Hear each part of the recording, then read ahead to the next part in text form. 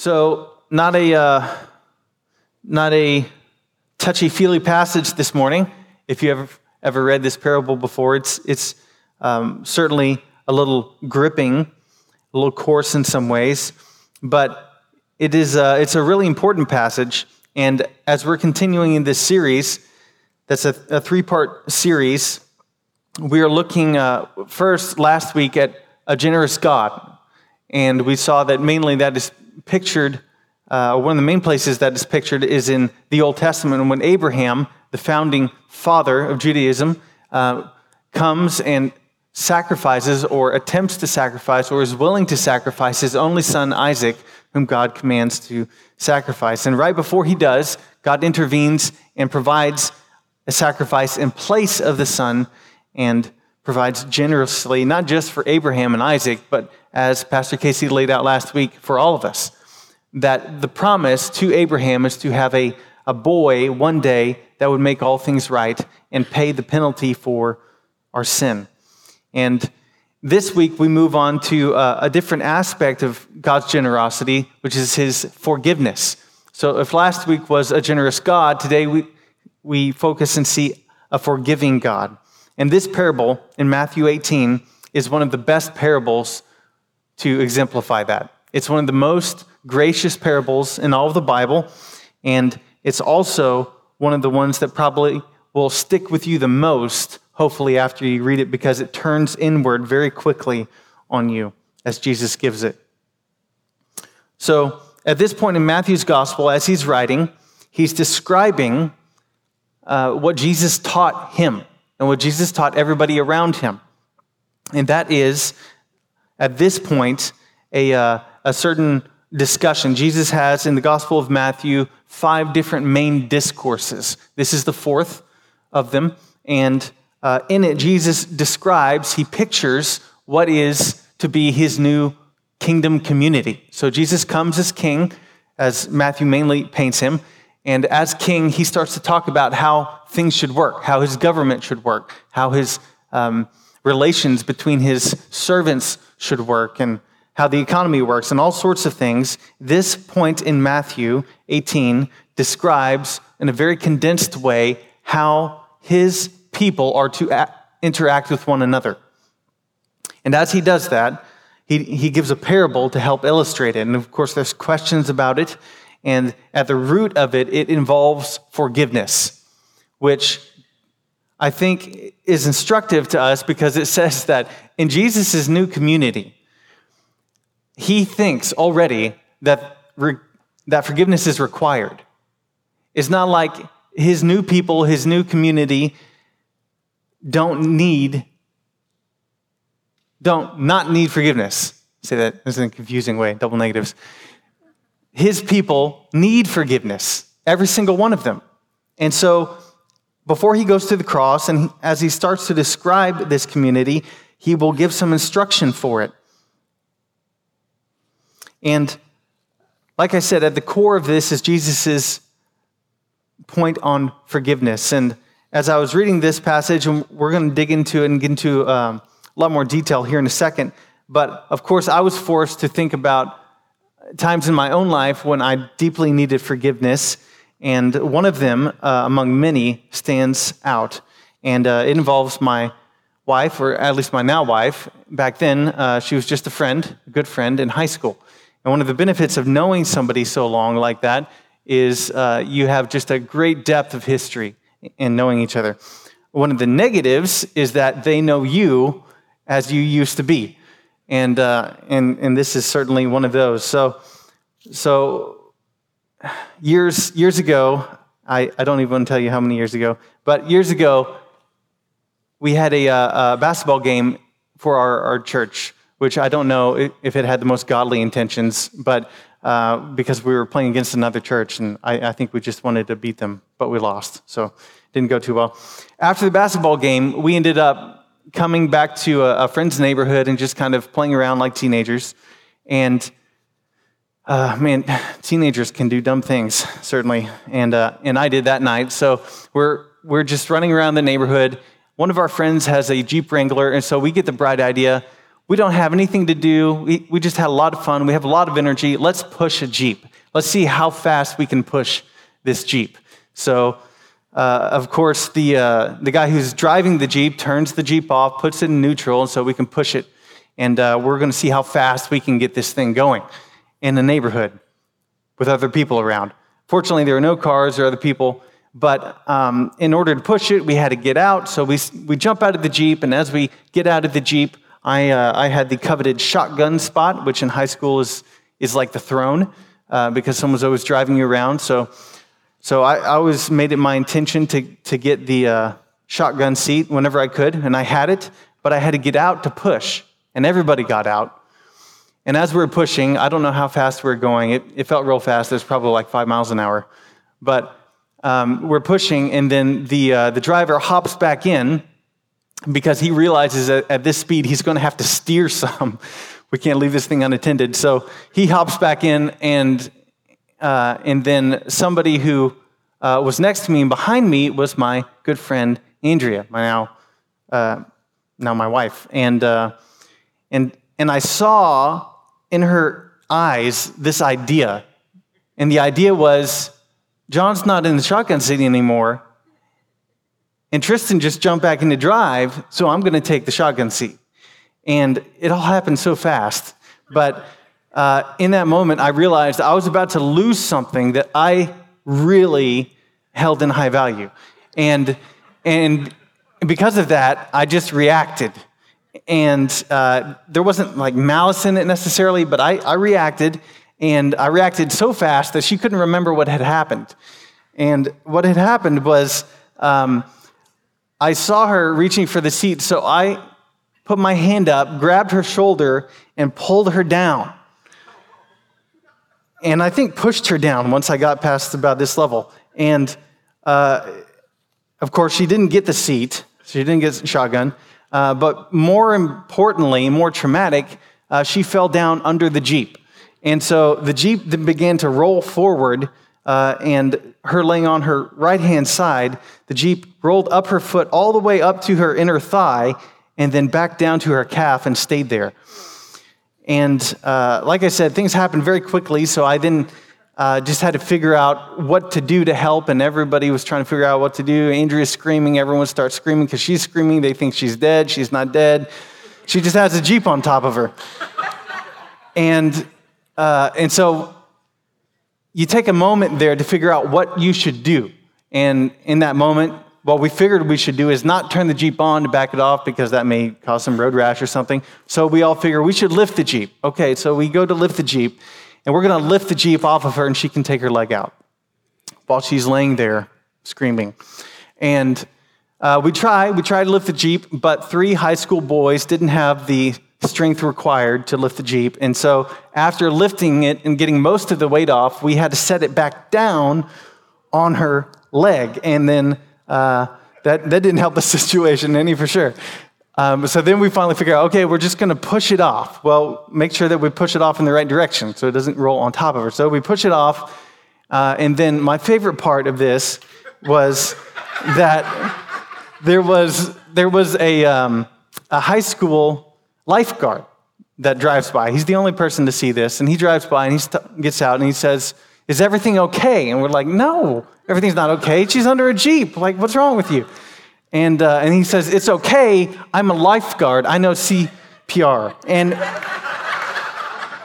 it doesn't even apply in this situation. So we do what we can do, and then we get her up, take her inside to a house that was nearby that we had friends at, and the lifeguard leaves. Couldn't do anything. But as we're in the house and we're sitting, and everyone's just like, "Oh no, I'm so sorry, Andrea. This is horrible." Like, no one knows that I did anything. No one saw anything. Not even Andrea. She couldn't remember it because of the trauma. So I'm just sitting there, and everyone's like, "Man, I hope you're okay. And do we need to go to the hospital? We're trying to figure all this stuff out." And she's like, "No, I'm okay." She calls her dad, and her dad hears laughing in the background because it was a little funny at that point. And then her dad hangs up because he thought that she was joking about getting run over.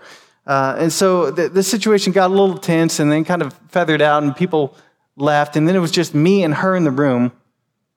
And I just had my face in my hands, just thinking, there's no way I could ever tell her this. And then, of course, she's like, no, it's okay. And I was like, no, it's not okay. She's like, no, it's not your fault. Yeah, you don't understand. So I eventually get the gumption to go ahead and tell her, yes, I pushed you under the Jeep. And then she turned to me and just this look of fire in her eyes, and then said, you did what? And then I had to tell her, yeah, I wanted the shotgun seat, and I saw you going for it, so I'd push you down, and we had to have quite the conversation after that. And some years later now, it actually it's kind of funny. But in the moment, I had this I had this visceral reaction where I thought, there's no way she will forgive me for this. There's absolutely no way. I've done something that is unforgivable. I nearly killed her, and I just don't think she could handle it. I don't think she would forgive me. Well, other than applying for this morning's sermon, I guess the moral of the story is if you push a girl down under a Jeep, you may get a wife. So that's how it worked out for me. It took some time. But I give you that story because this is the topic that Jesus will bring to us in this passage, the topic of forgiveness. And so I'd like to go ahead and move into it and give you the points as we go. But the main point for this morning is that forgiveness is costly. I think everybody knows that. Everybody understands it. And it is a hard reality that forgiveness is costly. It will cost you something. And as we go through this passage, we see a number of things. And the first thing that we see here is that forgiveness does not have a limit, as Jesus understands it. Forgiveness does not have a limit. And it starts this way. Peter came up to Jesus and asks him, how many times will my brother sin against me and I forgive him? Now, this is a question that is logical. It makes sense because Jesus just got done talking about how to deal with an unrepentant brother who sins, or a repentant brother who sins, and the steps to go through that in Matthew 18, previous to this. Peter then has a question which makes total sense. How many times? If you say that we're supposed to forgive a brother or sister who sin against us, how many times should we do that? But it's a little bit more complicated for Peter than just that. He's trying to do something. He's got an answer in mind, and he even gives it as many as 7 times.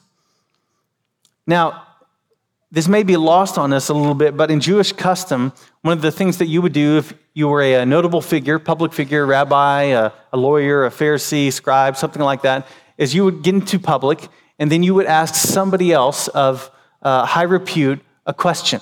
And it would be a kind of softball that you just kind of lob up, and then you know that they can answer, and they're going to answer, and then they'll give you another easy question.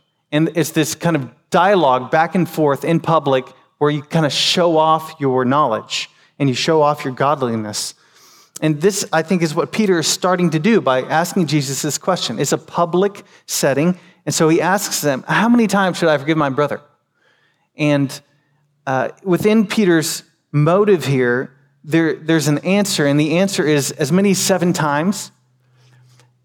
And of course, most people I know and talk to don't really think about forgiveness in terms of that sort of currency. Like, is there a limit to it? But we all have that sort of question with people, and we live that way with people.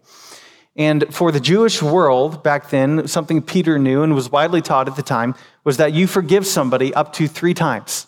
That's it. That's the limit. And they extracted that from the teachers of the day, extracted that from Job 33 and Amos 1, where it talks about forgiving 3, no, up to 4 times is a way of saying 3 is the number that you need to use for forgiveness. If someone sins against you more than that, you don't forgive them. You move on with your life.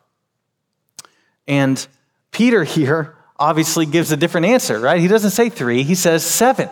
So he takes the double number of what was expected, then adds on 1 more for good measure on top, just to say, is it this? Now, in this kind of public question and answer scenario, here's what I think Peter's doing. I think he's actually trying to show off his godliness to everybody. And I think Jesus gets this because of Jesus' response. In verse 22, Jesus told him, I say to you, not 7 times, but 77 times. He demolishes Peter's expectations completely. I'm sure everybody around, when they heard Peter say 7 times, they just kind of stopped and were like, oh, Peter, your godliness is exceeding. How could you ever be so forgiving? And Jesus just cuts it down. It says, you're not even in the same ballpark. That this is not what you should have in mind. And it very well could be that Peter also is using a bit of knowledge from the Old Testament. Cain, if you remember the story of Cain and Abel, Cain kills his brother Abel, the first murder in history. And after he does that, God curses him and says that if anybody kills Cain, then he will be cursed 7 times. So there's this number of 7 that gets placed on Cain. But more than that, there's another number that comes up from his great-great-great-great-grandson called Lamech. And it's in the same chapter of the Bible, Genesis chapter 4. And Lamech will say this, in Genesis 4:24, that if Cain's revenge is 7-fold, then Lamech's is 77-fold. Same numbers that are going on in this passage. I think by this, Jesus is trying to communicate to Peter a sharp rebuke and instruction for the crowd to say, if you think that your godliness maxes out at 7 times of forgiveness, you have no idea what you're talking about. Instead, Jesus takes this example and reverses it and says to his disciples that they must be extravagant in their forgiveness. There's no limit to it. What they should do is take this idea from Lamech, a man who wraps his identity up in bragging about how mean he is to people. He says, somebody harmed me, so I killed him. Instead of having that sort of mindset, it's a reversal for Jesus' disciples to where they say, even if someone hurts me, I'll forgive them 100 times, 700 times. It doesn't matter. Jesus demonstrates to his disciples that there is no limit to forgiveness. Forgiveness is costly, and this is one of the reasons why. In Jesus' mind, for his new community, for his disciples, and the way that we interact with one another, forgiveness does not have a limit. This is revolutionary. It was revolutionary for Jesus and everyone in his day, and it is for ours as well. How can you keep doing that? How can you keep forgiving someone if they repeatedly just harm you over and over and over again? That's what we're going to see here in a little bit with the rest of the passage. But I think it's important to add a caveat here that forgiveness does not equal trust. They're different. Forgiveness leads to trust, but it does not equal trust. And it is very possible to be able to forgive someone and not have the same kind of life that you used to have with them. If you're involved with somebody who's a repeat offender about something, it could be any number of things, but it just doesn't stop happening, that doesn't mean you need to just lay down and take it. In the example with my wife in the Jeep, just because she forgave me doesn't mean that she would willingly put herself in that situation again. Forgiveness doesn't equal trust. And so when this happens, I think Jesus provides some instruction for us just prior to this in how to deal with sinning brothers and sisters against each other. And he walks through that. We're not going to do it this morning, but that is to say there's an expectation here that forgiveness is different than trust. And just because you forgive somebody doesn't mean that you put yourself in a position to where you let them do whatever they're doing again and again and again. There is wisdom in knowing how to deal with the community of God in particular, and Jesus talks about that elsewhere. So this is not a carte blanche, forgive and never do anything else.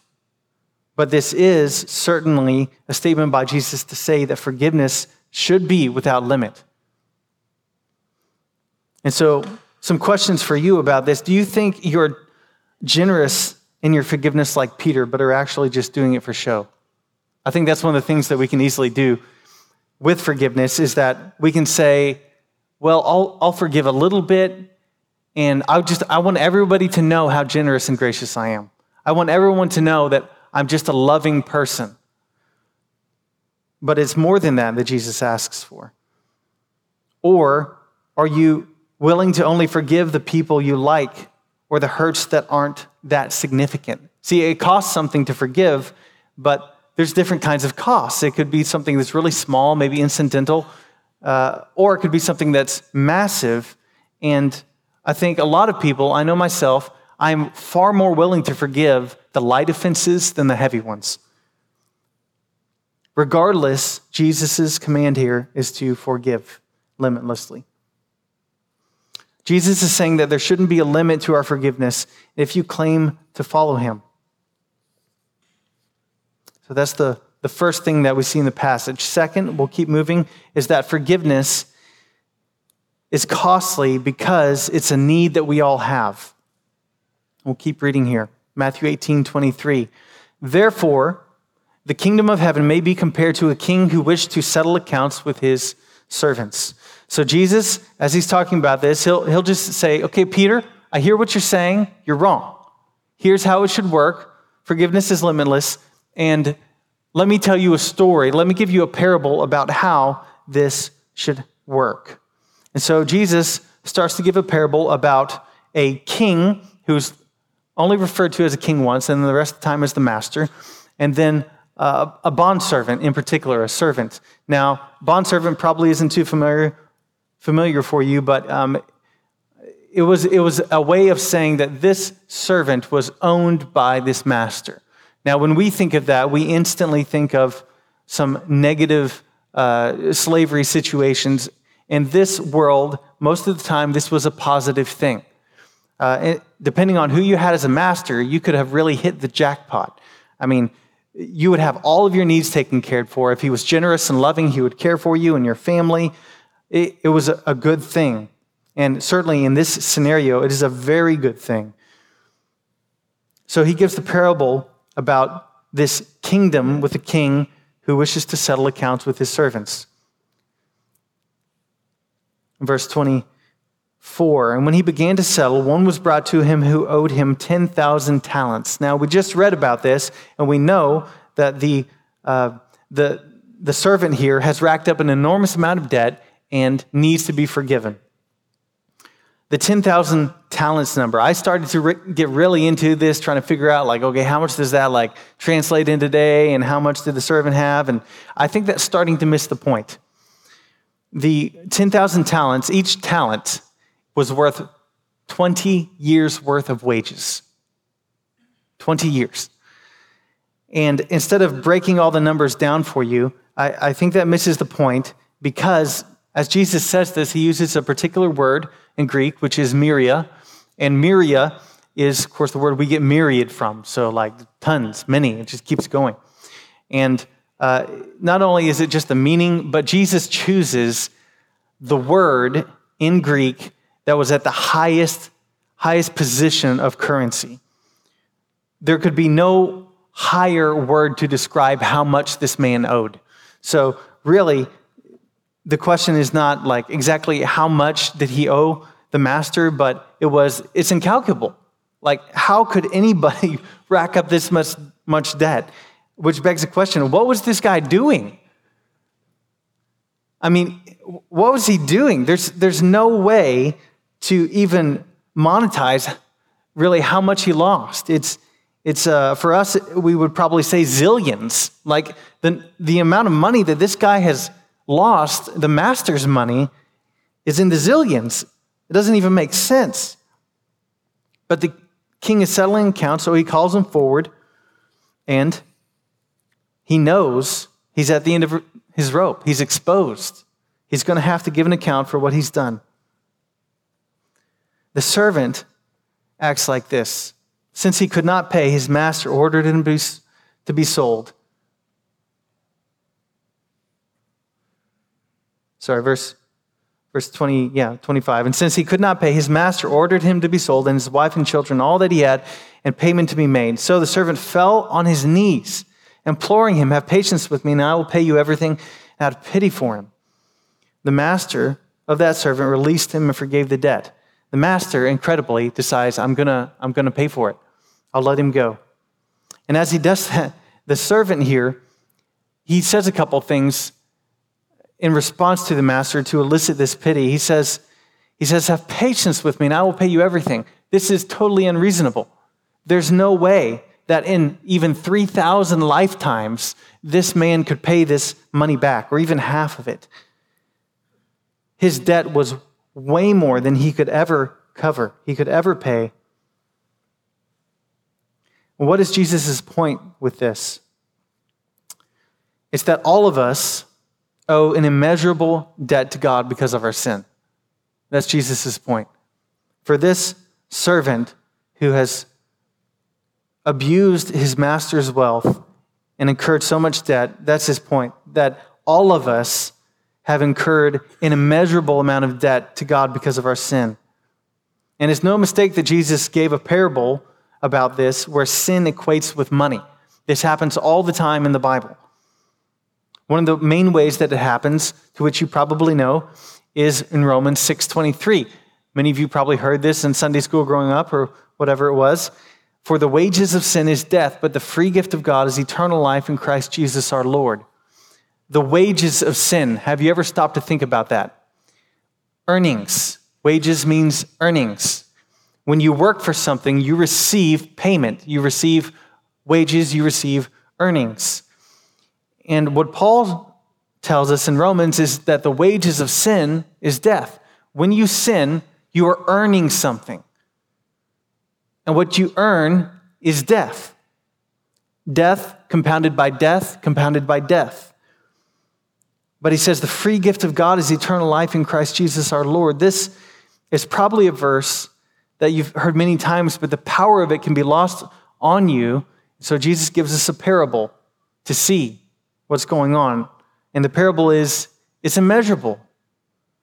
One day, the king settles accounts, and then he asks for everything back. And if you can't give it, you will go away from him. You may be saying to yourself at this point, I guess if it would be true, this would be true if I believed in Jesus or God and Christianity on the whole. But I don't, so it doesn't really apply. And I can understand that line of thinking. At the same time, I don't think Jesus leaves us here with it. He continues. So let's go on. But when that same servant went out, he found one of his fellow servants who owed him 100 denarii. And seizing him, he began to choke him, saying, pay what you owe. So this fellow servant fell down and pleaded with him, have patience with me, and I will pay you. He refused and went and put him in prison until he should pay the debt. Something horrible happens here. The man who was just forgiven an immense amount goes and extracts money from someone else, or if he can't extract the money, then he puts him in prison. The forgiveness that this man received didn't change his heart. The very first thing that he does after he's forgiven, as far as we can tell in the parable, is to go out and find someone else to get this money from. And he goes to get 100 denarii out of this guy. Now, in terms of equivalency, the 100 denarii was a significant amount. It would be probably around $12,000. So that's something that you just don't want to forget about. But at the same time, compared to the exorbitant amount that he had racked up, it was pennies. It really wasn't much. And what happens here? But the same sort of thing. Maybe this master or maybe the servant even saw the way that this other servant acted. So he falls down and he begs and he says the same sorts of things that the first man said. He says, have patience with me and I will pay you. And in this situation, what's different is he can actually do it. The first servant, he couldn't actually pay. There's no way he could even pay half. But here, this man, it's actually reasonable. He can do it. He can actually work to pay him back. And instead, the unforgiving servant says, no, I don't even want your money. I'm just going to send you to prison. Jesus contrasts the first debt collecting with the second. The master was willing to forgive the debt, but the servant was not willing to forgive. The unforgiving servant refused to give up rights to what his fellow servant owed him. And this is what forgiveness is. It's a way of saying, I'm not going to count that cost against you any longer. I forgive it. And that's what the servant was unwilling to do, unlike the master. The crazy thing is, it could have actually happened. Like he could have actually forgave him and gotten money, but he decided not to, because there's something else about the servant that we're going to see here, and that's what the master pronounces that he's wicked. This isn't a guy that just wants to get his money. He wants to extract something. And for us, here's the question. Have you admitted your debt of sin to God? Or are you like this servant that is in denial in some ways? Even after being forgiven, he says, no, I'm just going to go back to doing what I was doing. Do you understand that one day God will settle accounts with you? If we left this story back when the king released him, then we would have to conclude that the servant was changed by grace and lived a happy life afterward. But the mark of a changed heart is not begging, it's forgiveness. So whether for the servant or for you or for me, the thing that proves whether or not your heart has actually been affected by forgiveness is whether you forgive other people. And that leads us to the third thing this morning, that forgiveness is costly because forgiveness must be done from the heart. It's this phrase that Jesus gives us. So let's read the rest of it. When his fellow servants saw what had taken place, they were greatly distressed, and they went and reported to the master all that had taken place. Then his master summoned him and said to him, "You wicked servant, I forgave you all the debt because you pleaded with me. And should not you have had mercy on your fellow servant as I had mercy on you?" And in anger his master delivered him to the jailers until he should pay all his debt. So also my heavenly Father will do to every one of you if you do not forgive your brother from your heart. As soon as the king hears what happened, he summoned the unforgiving servant before him again. And this time he receives no mercy, but instead a pronouncement, wicked. Because of his unmerciful actions, the king has no mercy on him and hands him over to the jailers. Some translations say a little bit more than jailers, which I think is actually more accurate. They say torturers. That the king hands this man over, this unmerciful man, over to the torturers. And the King James Version is even a little bit more rough with it and says the tormentors. He hands him over to be tormented day and night until he pays the debt. Of course, how is he going to pay the debt? He can't. Even if he had 3,000 lifetimes, he couldn't pay the debt, which means that this man is in torture forever. And this is part of Jesus' point in this parable, is to say that if you live in unforgiveness towards your brother, this will happen to you. And this isn't the first time that Jesus talks this way. He does it all through the Gospel of Matthew. And let me give you some places where he does. In Matthew 10:28, he says, "And do not fear those who kill the body, but cannot kill the soul. Rather, fear him who can destroy both soul and body in hell." Or in Matthew 13, he says, "So it will be at the end of the age. The angels will come out and separate the evil from the righteous and throw them into the fiery furnace. In that place there will be weeping and gnashing of teeth." Or still in Matthew 22, "Then the king," which is similar to what he's saying here, the king said to his attendants, "Bind him, the the wicked man, bind him hand and foot and cast him into outer darkness. In that place there will be weeping and gnashing of teeth. Jesus tells us that if we do not forgive our brother or sister, we will be separated from him forever. Forgiveness is not an option in Jesus' mind for his people. They have to do it. But how? How can you do this? If Jesus commands that we forgive one another, how do we do it from the heart? Because it's very easy to do a superficial forgiveness, isn't it? I think we do that probably more than we think. I know I do. That I say, yeah, I just forgive you, and I don't internally think about what that means for me to actually say the debt is gone. I think we have some answer for this back in verse 24. So let me read that to you. When he began to settle one who was brought to him who owed him 10,000 talents, and since he could not pay, his master ordered him to be sold. There's only one way that the master could pay this debt. It's if he paid it himself. If he absorbs the cost is one way to think about it. When you sin against other people or they sin against you, which is the point of the parable here, Jesus says there's only two ways to deal with that situation. One, you pay for it. You are going to be the one to absorb the payment. It's like money. You are in the negative.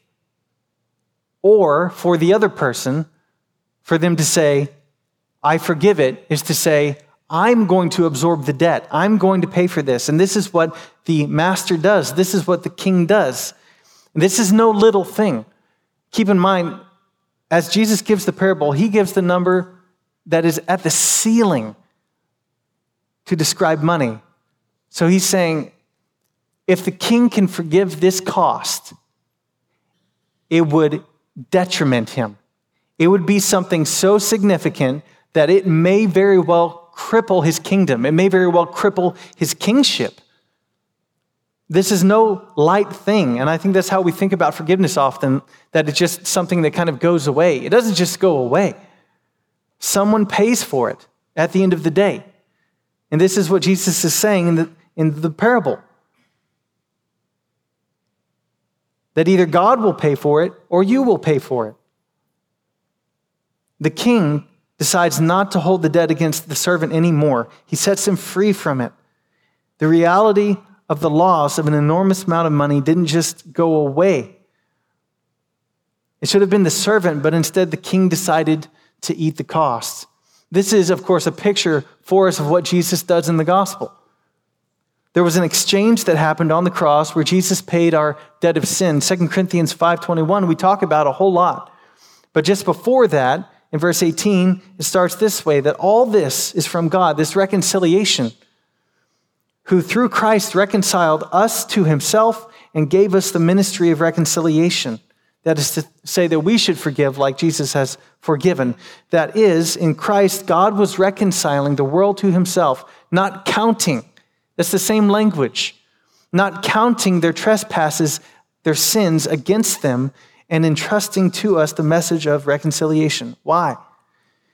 For our sake, he made him to be sin who knew no sin, so that we might become the righteousness of God. The only way that you can forgive limitlessly is by being affected like this, by seeing Jesus' cost on your behalf. It's how you have a transformed heart. When you see Jesus on the cross in faith, in your place, forgiving your enormous amount of debt, it frees you, it enables you, it gives you the power, it gives you the wealth to be able to say, I can forgive other people. I have been forgiven more than anyone can ever sin against me. That's what Jesus is saying. That his community, his people, are the wealthiest people in the world. And because they're so wealthy, they can forgive. They can say, instead of making you pay that cost, instead of me harboring this bitterness and anger and resentment, instead of holding on to this power over you that I know you owe me, I'm going to forgive. Because Jesus has done that for me. This is what it means to live in a new community of God, where we live with one another in a limitless, forgiving way. You can forgive to the point of taking on the pain. So we see that forgiveness is costly. It's costly because it's limitless. It's costly because we all need it, and it's costly because it's got to be done from the heart. It can't be just superficial. It has to be meaningful. It has to come from an internal transformation of the heart. Have you been moved by Jesus' payment for your debt? Or does that just bounce off of you? It doesn't mean anything to you. Something else practical for you this morning. Are you harboring any unforgiveness against a fellow servant, a Christian, right now? Is there something in your heart, in your life, that you say, I'm not going to give that up. I want to hold on to it because I want to make them pay? That's not what Jesus calls you to. Do you need to seek forgiveness for anything wrong that you've done? This is what Jesus calls us to in this parable and in the gospel.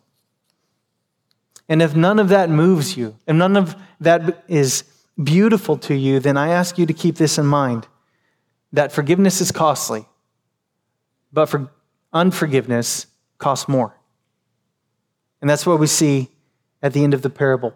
And James would say it like this, James 2:13, that for judgment is without mercy to one who has shown no mercy. Mercy triumphs over judgment. So this morning, I ask you to consider those things, especially as we come forward to take communion.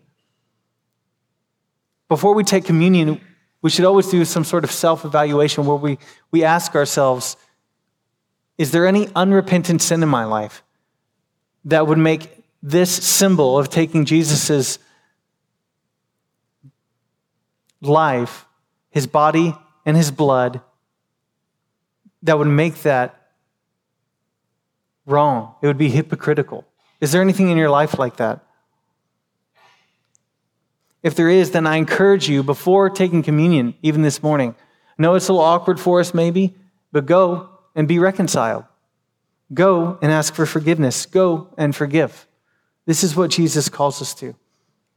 Let's do it. Will you pray with me?